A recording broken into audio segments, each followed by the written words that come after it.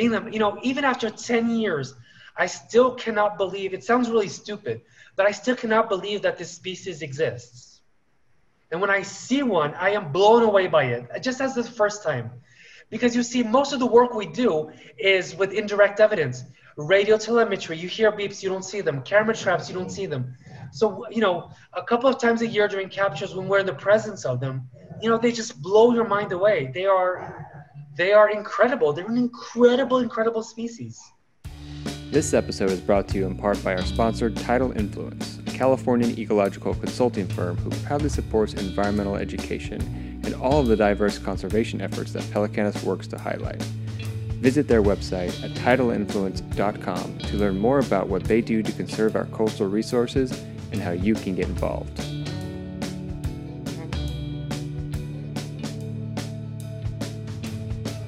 Hello everyone and welcome to Pelecanus. Pelecanus is a nonprofit organization focused on sharing the movement that is and has been happening in the conservation field.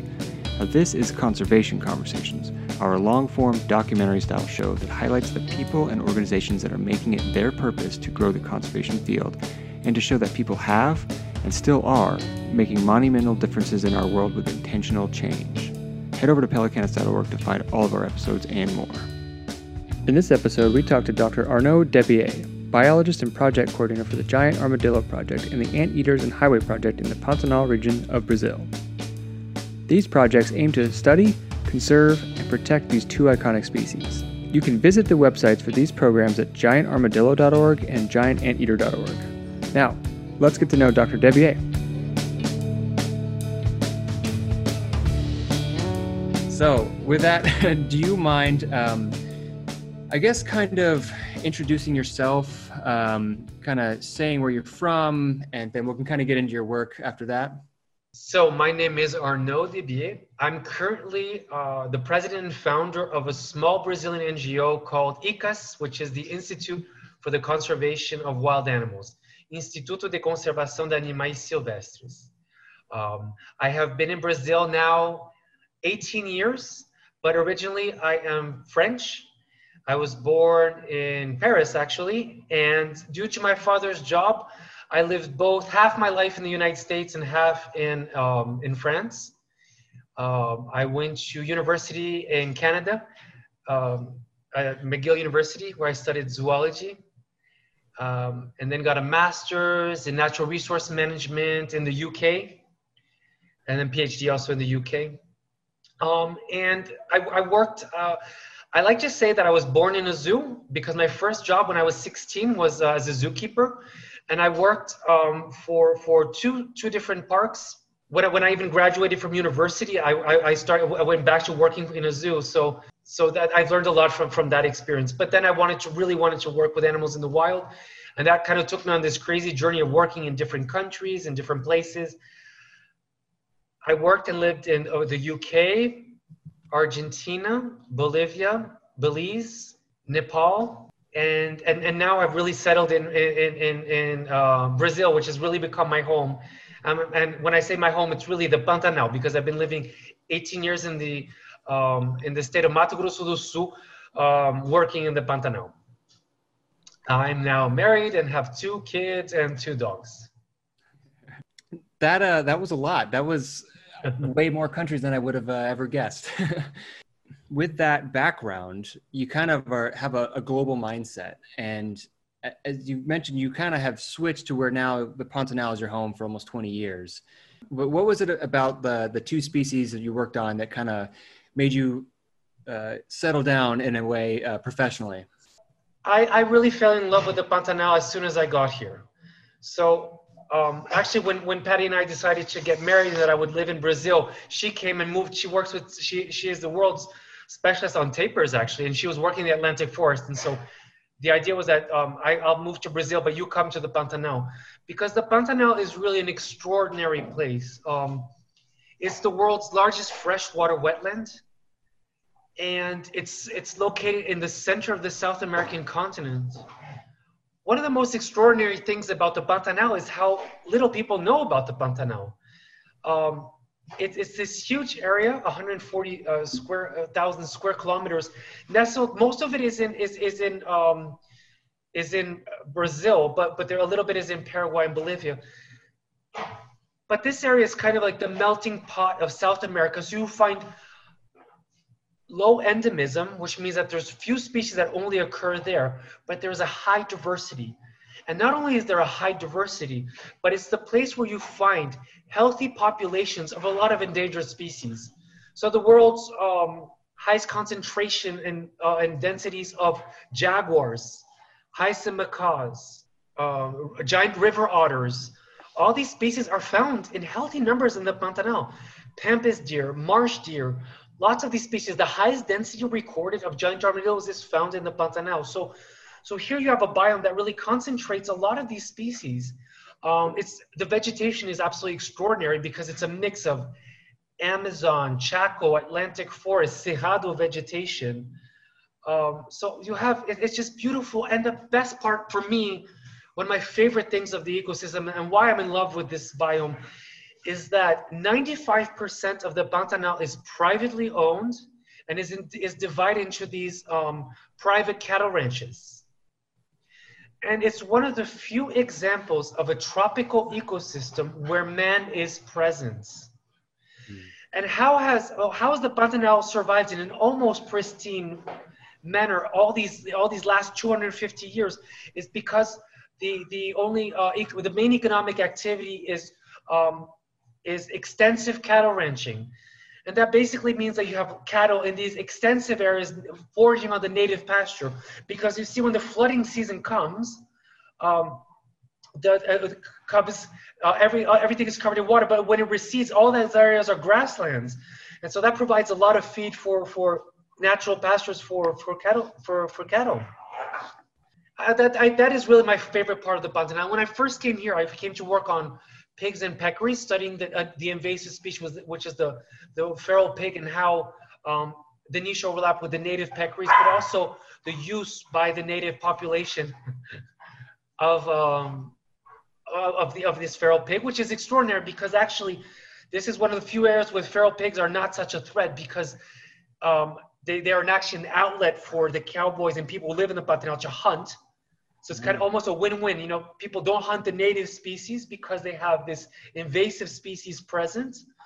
And then I moved to looking at forage resources and looking at the gold of the Pantanal, which is actually grasses, right? The native grass. And so looking at these diversity of species, because we don't know very much about all that.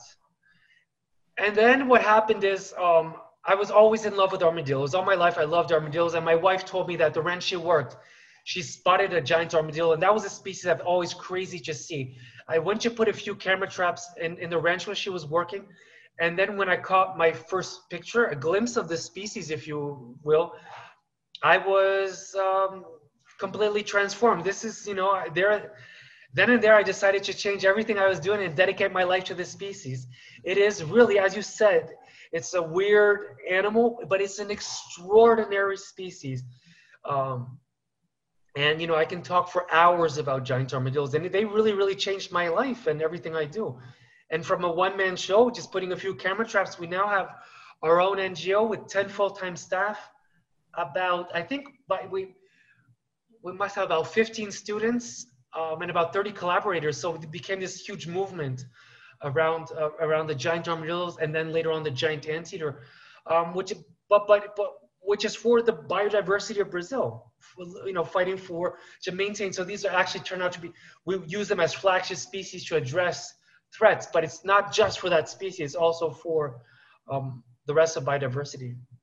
I have to admit, I honestly, when I started looking up for research for this, I've heard of the Pantanal, but I don't really know what it is. And when I was looking into it, it does seem like a very special place. And, your enthusiasm for it kind of comes out pretty well. So could you describe the species, the giant armadillos, to begin with, if you want, and have the mindset, I guess, of talking to us like we're fifth graders, and just so you can kind of explain, what they do, how they interact, the ecology of it, everything. Well, what much more in North America, at least, what most people do not know is that there are actually 20 different species of armadillo. The one that you know about is the 9-banded armadillo, as it occurs in Texas, in the southern states of the United States. But there are actually 20 species. Wow. Of armadillo. And the giant armadillo, as its name actually indicates, is the largest of them all. They are 5 feet from the tip of their nose to the tip of their tail. And they weigh about 80 pounds. So they're about, I like to joke that they're about the size of a Labrador retriever.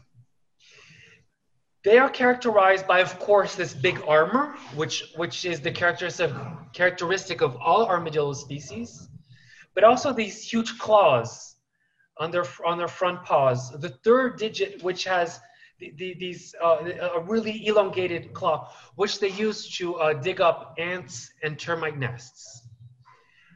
It's a species that's fairly well distributed through South America. They are found from Venezuela to northern Argentina. In several different ecosystems. They're found in the Amazon, they're found in the Cerrado, the Atlantic forest. This is just the dogs playing, sorry. This is how they are all day, yeah. Chaco, and of course the Pantanal. However, almost nothing was known about this species when we started this project. And that's because despite being well distributed, the giant armadillo, wherever they occur, are very rare. They naturally occur at low densities. And of course, also they're rare, and also their behavior, they're solitary and nocturnal. They spend all day deep underground in their burrows. Their burrows are very deep also. They can be several feet deep and very wide. And so they spend all day, and they come out about on average for 5 hours a night, sorry. Okay. And then they forage on ants and termites, and then they dig a new burrow, or they can use the same burrow. But they have also these really huge home ranges, which are 25 square kilometers. I'm not sure what that is in miles, but it's the size of Central Park, basically. What is really interesting also with this species is that this is a species we knew almost nothing about, that people rarely see. However, they play a very important role in the ecosystem. Because you see these burrows, which they spend all day sleeping in, they dig them in about 20 minutes. They're really easy. So although they're really large and deep, they can dig them pretty rapidly. And then these burrows are used by other species, and we've documented over 70 species using these burrows as a refuge against extreme temperatures, as a place to hide against predators, as a place to forage. Over 70 species use giant armadillo burrows. So they're what we call ecosystem engineers. They provide homes for other species. This is kind of like the role in North America that the beaver plays. A beaver fells trees, builds dams, and creates a whole new ecosystem, right? A small lake that benefits lots of other species. And this role of giant armadillos has been demonstrated in the Peruvian Amazon, in Colombia, in the Atlantic forest, in the Chaco of Argentina.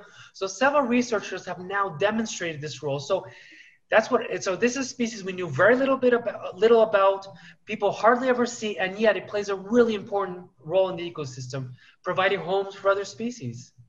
So when you saw them for the first time and you decided that you wanted to study them, what did you discover is the conservation issue facing this very important species? Well, giant armadillos face various threats, and that really depends on the location.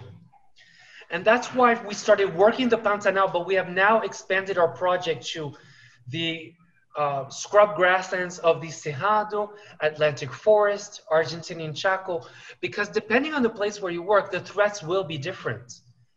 In the Pantanal, the main threat is habitat loss and also fires. In the Atlantic forest, the main threat that we documented was hunting. In the Cerrado, the grasslands of the Cerrado, the main threat is habitat loss, and also a conflict with beekeepers that have been that retaliate against predation of their beehives. In the Chaco, it's habitat loss. In the Amazon, it's habitat loss and hunting.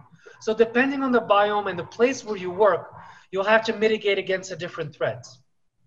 But basically, giant armadillos, they face the same threats as most of the neotropical species.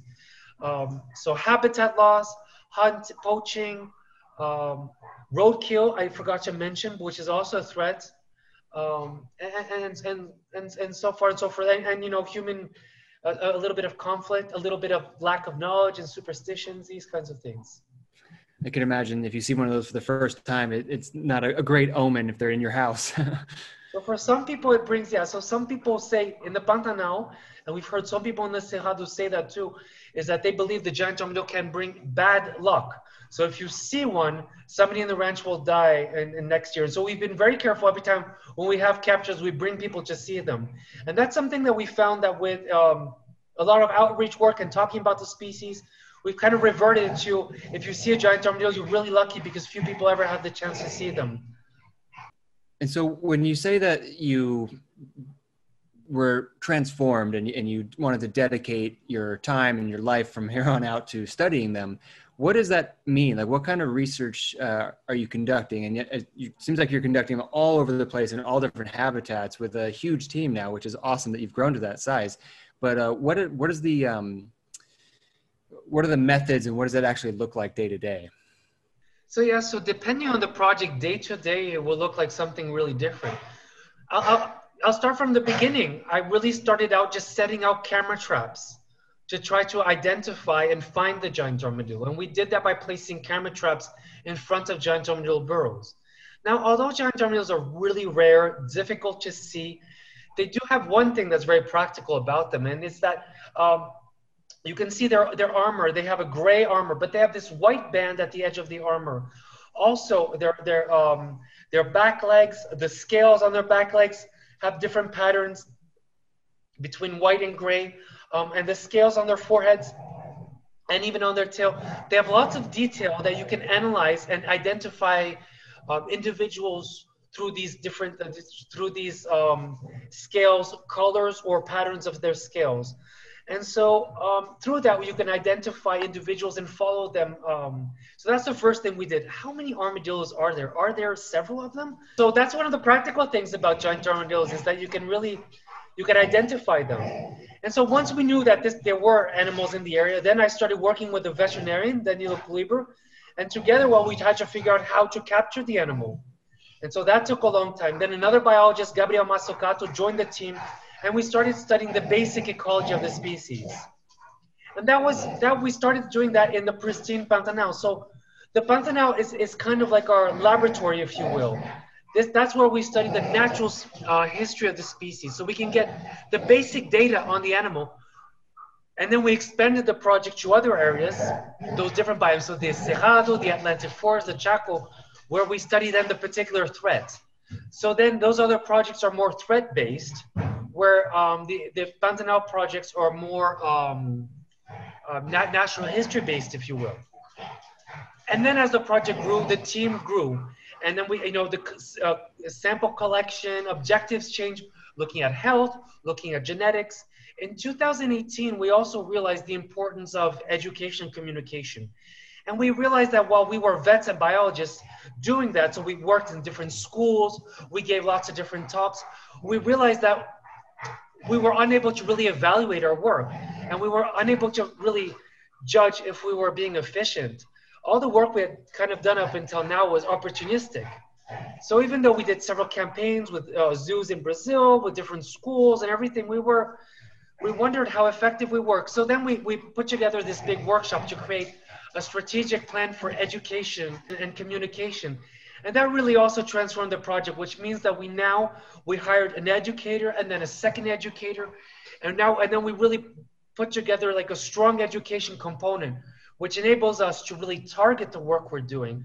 Not only target, but also evaluate and get feedback. And so from biologists and veterinarians trying to do communication education, we really realized that, no, we need professionals to do this. So that really also expanded the project. And so, and students, they tackle, special questions, and they could investigate this. So it really became, a big, I guess, a huge puzzle, right? With lots of different people trying to do different things. And my job from being a field worker, initially a field worker, is now, I guess, kind of a manager of all these different people and these different initiatives, and keeping everybody working together, communicated, and focusing more time now on actually public changing public policies, and try to work with different authorities to really implement the changes that we would like to see. And although I still go to the field, I go less often now. Our teams, we have a solid team of people, and I'm going into the Pantanal in a week, but instead of going for the whole 2 weeks, I only go for 1 week. And then the week after, I go for giant anteaters, where I will just place some collars on. But most of the time, not needed now. The team does the work perfectly. I go there because it's what I love to do, and everybody knows that I need to do this for. I guess to keep it real also. That's where I can really think about everything we do, find the inspiration to keep working, and just be motivated by all the conversations we can have with our team, with the students, with the volunteers, because you need all this constant feedback of the field, of the animals, being the presence of the animals, but also always talking to everybody, talking to people in the local communities who live with these animals. All these things are very important. It seems as if your program has evolved since the beginning. Like you said, it went from just setting out a few camera traps and just being excited to see them to now you kind of have bigger plans to learn everything you can about the species, but also save them as best you can. You kind of already mentioned a little bit, but what are the future goals of this project? It sounds like you've gone in a lot of different directions, but what are the overall future goals for the project? The vision that I would like to see is I would like to ensure that we have viable populations of giant armadillos and giant anteaters in the different biomes where they naturally occur in the long term. And so to fulfill that vision, that means that we need to work in these different natural habitats, in these different biomes. But it also means having strategic goals for each of the different areas. And so for each different biome, we set different targets and different goals. And those targets have also their research goals, their education communication goals. They're also public policy goals, where we try to work with authorities to change these threats. And so that's why it's important to have such a big multidisciplinary team where we all work together, so you can have people targeted on all this on very tackling a specific issue. So for the anteaters and highways, we've because it's a species that's better known, we really focused on the issue of roadkill. For the armadillos, we really kind of focus. We have every biome has different threats, so we have kind of like sub-projects, and each sub-project has a different but well-established target. And so it's very important but we all still have to work together. Tomorrow, for example, we have a meeting, all the NGO, everybody together, where we meet on Zoom for an hour and a half, and everybody. We usually have a guest speaker. Often it's one of the students presenting what the work is doing, but we also present everything we're doing. So although everybody has very targeted objectives and goals that they need to fulfill, we do integrate our work a lot so that everybody feeds off the experience of each other. Just to try to answer your question, each of the different sub-projects, if you will, has a specific goal. But the overarching role is that we have viable populations of the giant armadillo and giant anteater in the different biomes of Brazil that survive in the future.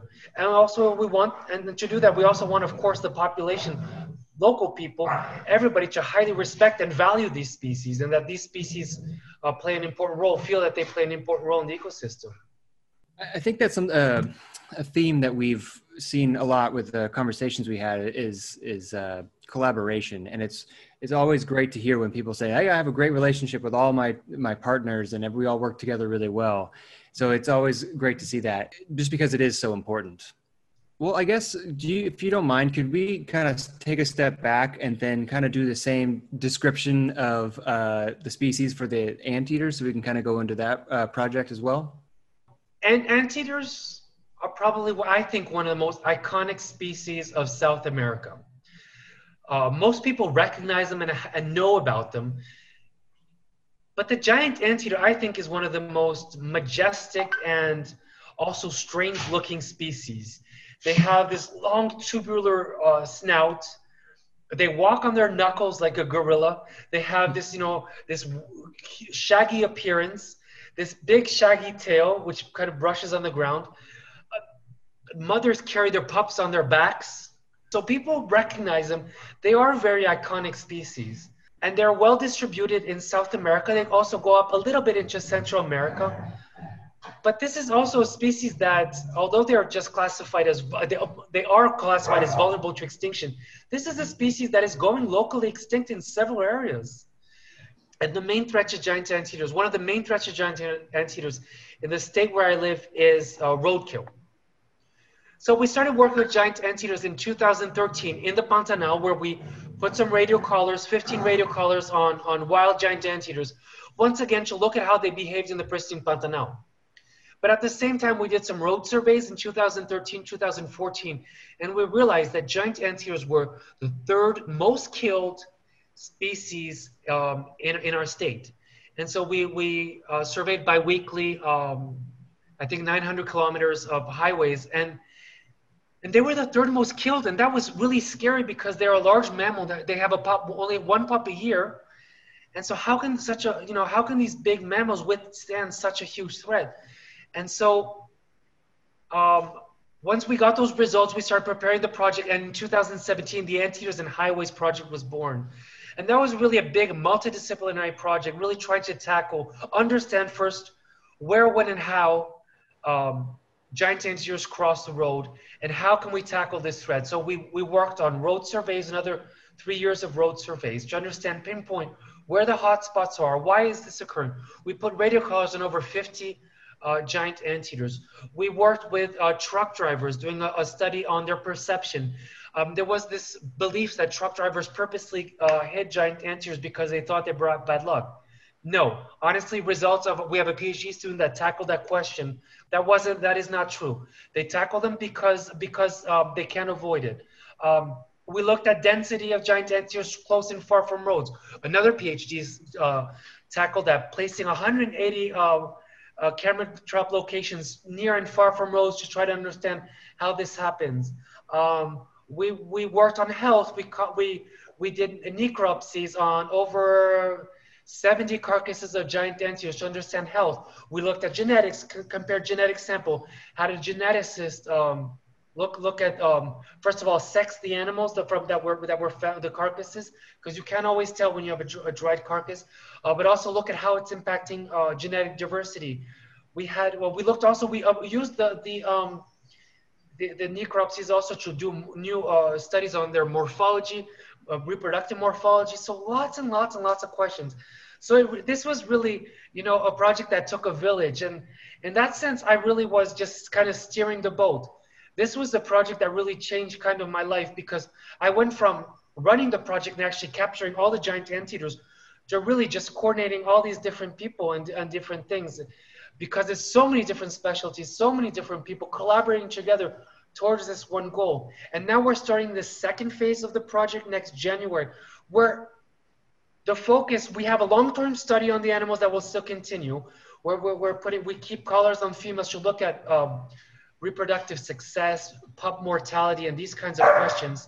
But we're really now diving into the human, political and institutional dimensions of wildlife vehicle collisions. So looking at how we can work with governments, but also truck companies and individual truck drivers. So we're really moving away from a little bit the field research to having more social research and action. And this project is being led by 3 different specialists in actually human wildlife conservation. So we call it the human dimensions of wildlife conservation. So I'm really moving away in areas that I'm not even comfortable or knowledgeable about, but just bringing in these people, which I know are really important to those areas. So really, when you say that conservation is a multidisciplinary science, I mean, yes, that's true. So it seemed as if for the Anteater project, you got the ball rolling, and now as it's rolling, it's like a snowball. It's picking up all these different fields and different people in different areas, all kind of going towards the same thing. I guess in the first 3 years, it's very early on the project, but what have you guys been able to find out and see? Have you seen any impacts on the anteater populations? Are you starting to see less or more roadkill issues? So right now, what we were able to see is no. So we in 3 years we counted over 1,000 carcasses of giant anteaters, and we were able to really try to understand where, when, and how this occurs. But also, once again, so using giant anteaters as a flagship species. So we made many advances on giant anteater ecology, on road ecology, but it's also been now a moment now where it's really starting to the collaborations with the state, with federal authorities, with state authorities, and private concessions. And just 2 weeks ago, I had news that one of the private road concessions we're working with will be installing some fences to prevent roadkill. So the results are going to take a long time to trickle in. But it's really about a lot of communication, working with authorities to try to implement mitigation measures. What we are really showing is that we need to get the animals off the road. The real issue is that environmental education is important. Science is important, but despite all this, roadkill still occurs. The truck drivers really illustrate that. They know this happens, but there's nothing they can do when the animal is in front. They do not have time to brake. They do not have time to swerve, or else it will be too dangerous. They can put their lives at risk. Now, giant anteaters have also a peculiarity, is that they are dark. They often start walking. They often are active when it's darker. Their eyes do not reflect light. So it's basically kind of a shadow creeping up on the highway. People do not see them, so they do hit them.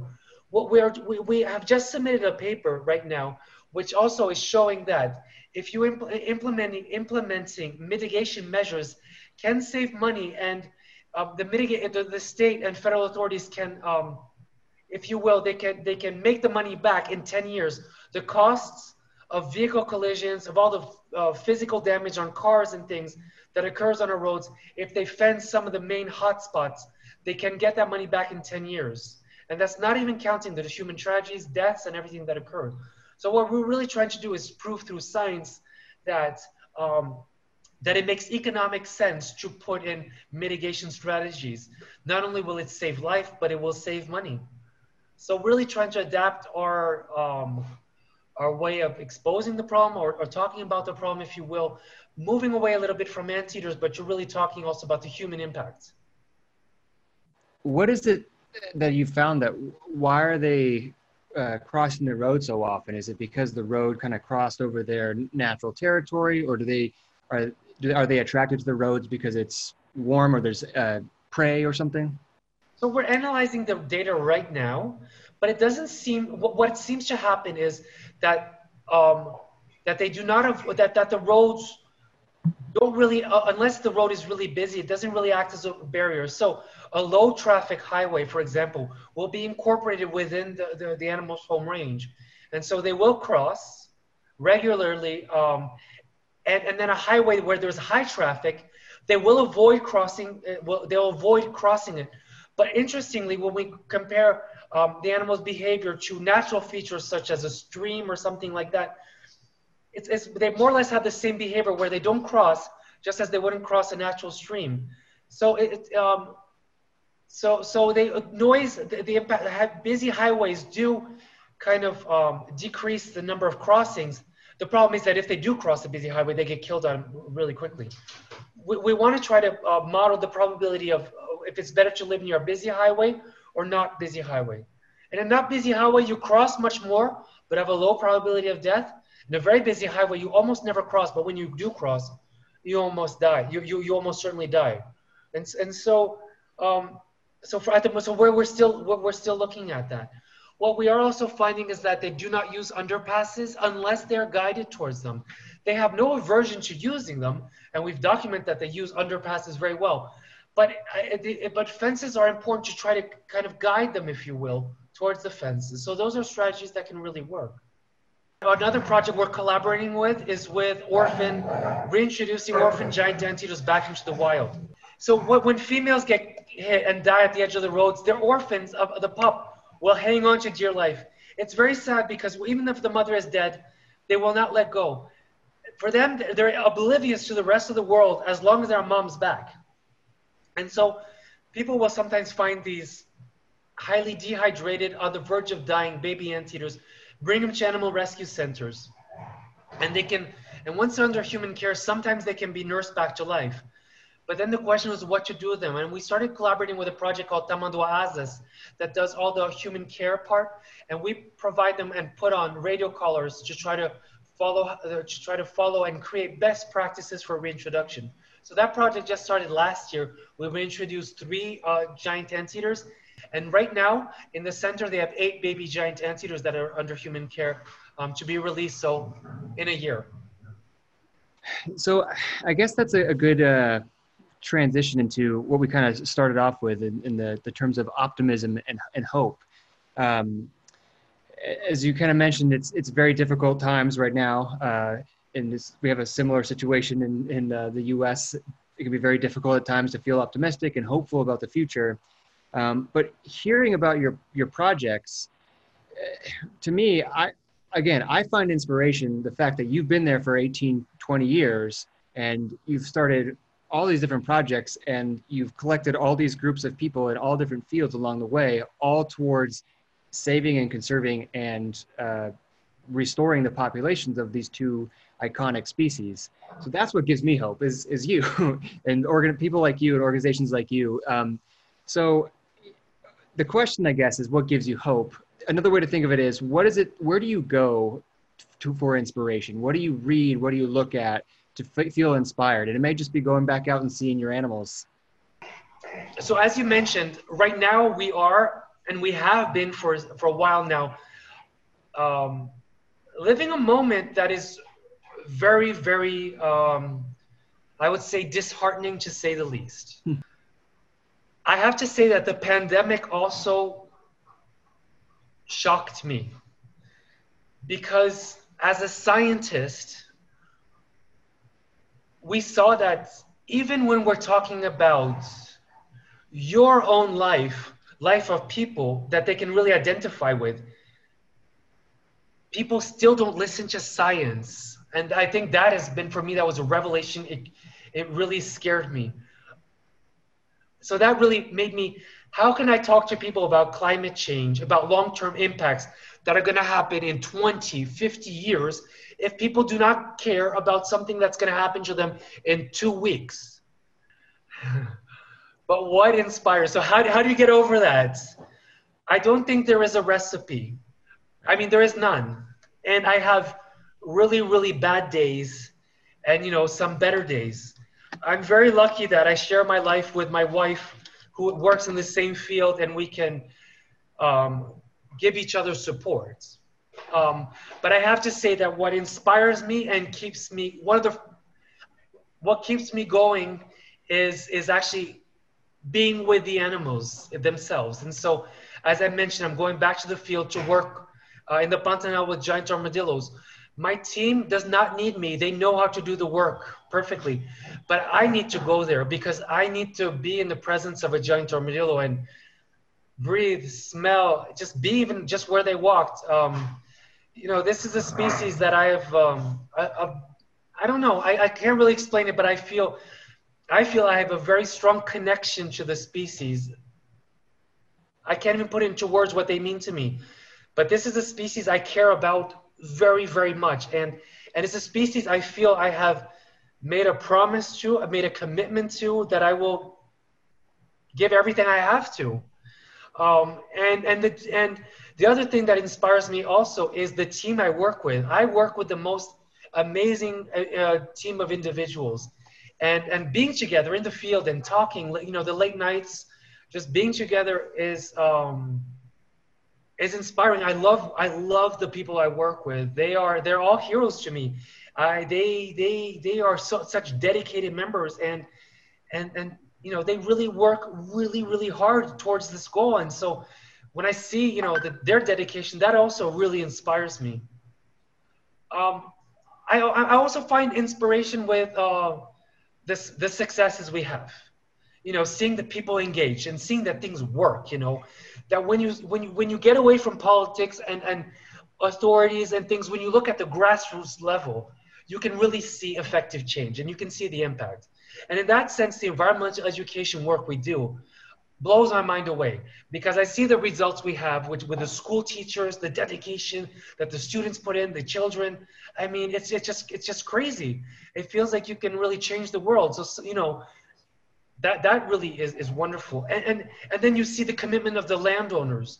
The landowners we work with, which really are fighting for the species and biodiversity, which make choices that are to the benefit of biodiversity and not their finances or economics. Seeing that, I mean, I don't know, it blows my mind away. It inspires me. We were talking about the release of the baby anteaters. One of the landowners where we released a giant anteater, he was so excited, so inspired by the project that he took it upon himself to officially protect, and he created a private protected area. So by law, that area can never be changed. When he died, the land is sold. That area, it will always be protected. 300 hectares with a symbol of the anteater. Another landowner that we worked with the Giant Anteater Project also was so inspired by the project that he put a big outdoor sign on the highway proclaiming that, biodiversity conservation was also his goal. And so you see these attitude of all these people and you're like, just to be a part of that, is really inspiring. I'm currently working on a project to create giant armadillo friendly honey. And so you see the problem is that giant anteaters in the Cerrado, because their areas have been so fragmented, that they've learned to knock over the beehives in the apiaries of the beekeepers. Uh-huh. And beekeepers are like our favorite stakeholder, right? Because they love nature. Yeah. But unfortunately, when these animals start destroying their livelihood, they have to retaliate. They end up retaliating. And so sometimes what they do in extreme cases, they apply poison, which kills the giant armadillo. Giant armadillos are so rare that it solves the problem. But it also kills giant anteaters, tairas, the tamanduas, lots of Seriema mutum, lots of other species. But what we've done is we've worked with the beekeepers and we should look at the mitigation measures that they can put in place. And we've described over 11 different methods that can be used, worked with them, we've tested them, we put camera traps out. And now we're working with the authorities. So the government authorities that do the sanitation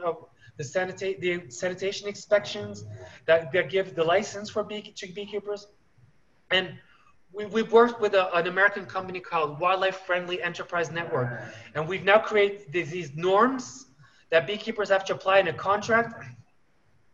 And the whole work has been so participatory, has been so, the local, the government authorities have been so positive, so engaged. The beekeepers have been so engaged because putting in place the mitigation measures does come to a cost to them.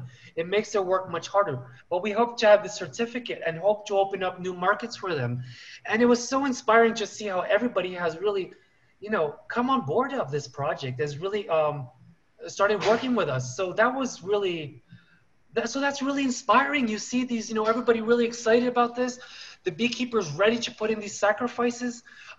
Once again, we did a social science study, and with beekeepers have a high tolerance to damage. So that means that they, unless it becomes really high, because they are people that naturally love nature, depend on nature for their livelihood, they accept tolerance. So maybe, so they are very receptive to these mitigation measures. So we've created, we have a manual, we have all these things, and I think. I just got 2 days ago really positive feedback from the government authorities, and I think we're going to be able to do our pilot study of certifying the first beekeepers very soon in end of October, November.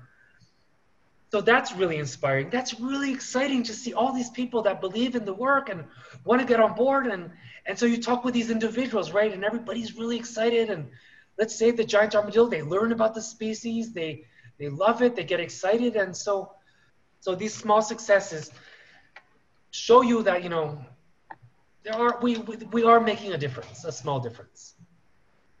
What I'm seeing is intentional change is inspiring to, you came in and you felt this connection with the species and you wanted to conserve it, save it, study it. And then the local community in any different way, many different ways, saw that. They were inspired to do their own thing and try to help out with that. And then that in turn inspires you to then have your team grow out and do it again in other areas or just in a more intense way. So it's like that success begets success, and it's a positive feedback loop of inspiration.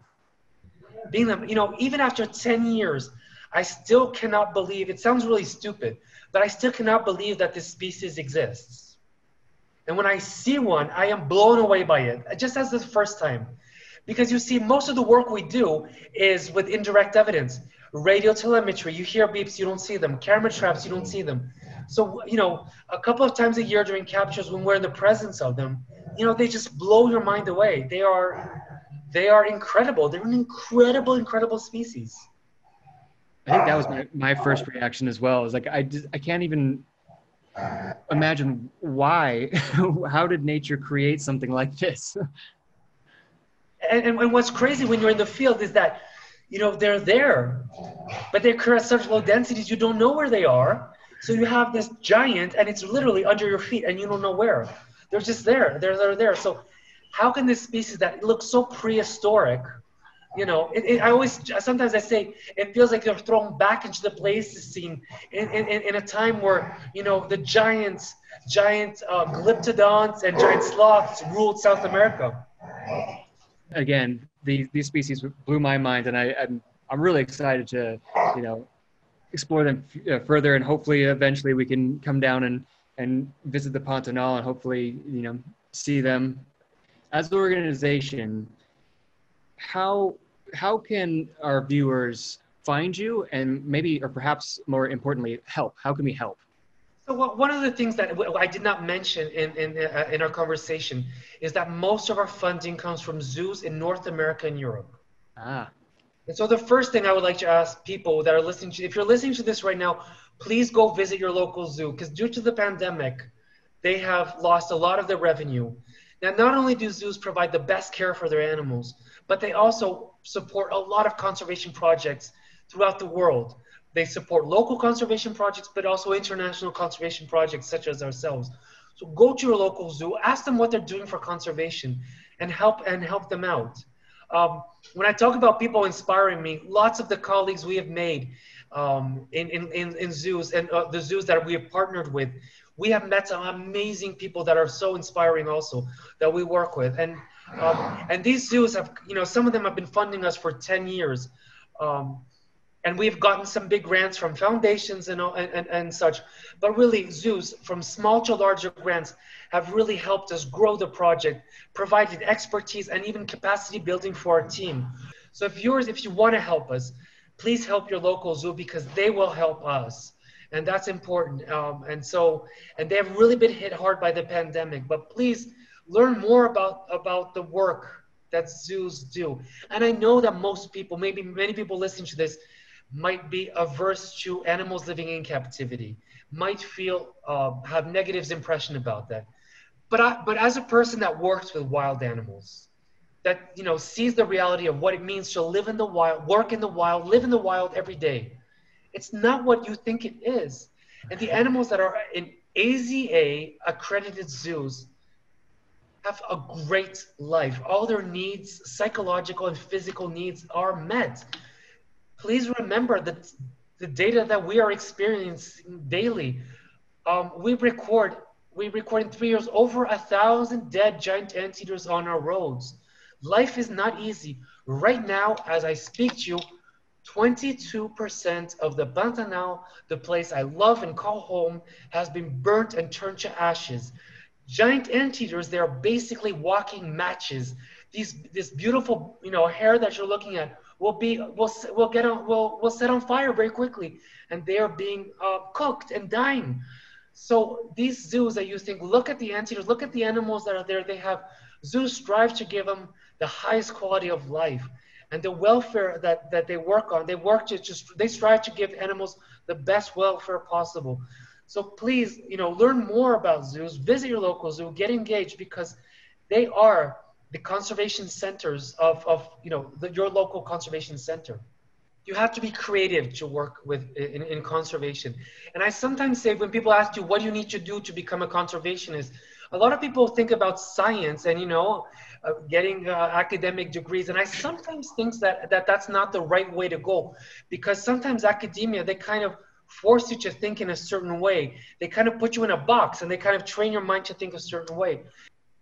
And of course, do something that you're good at. So I think that if you're an artist, we work with a lot of artists. You were mentioning the logo of our project. That's a very talented artist that came up with that. That speaks to a lot. If you're a lawyer, if you are a storyteller, we need communicators, all these different roles. Conservation is much more than just scientists. So much more, right? Dr. Devier, thank you again so much for your time. And just to state it again, we are truly inspired by the work you're doing. And thank you again for your time. We really appreciate it. Well, thank you. I really enjoyed talking to both of you. It brought, made me happy. Yeah. So thank you so much. And thank you so much for what you're doing, because we need communicators. We need people to get people excited about conservation. Realize that conservation is not just these boring statistics and things. That conservation is related to everything we do, that it's important and that it's wonderful. And so thanks for bringing that into people's lives. Thank you so much. It's so important. Thanks again to Dr. Debier for taking the time to talk with us, and for all of the amazing and inspiring work they do to protect the Pantanal and these two amazing and utterly strange species. Please visit their websites and consider donating to them to help protect these species. Thank you again for listening. We'll talk to you next time.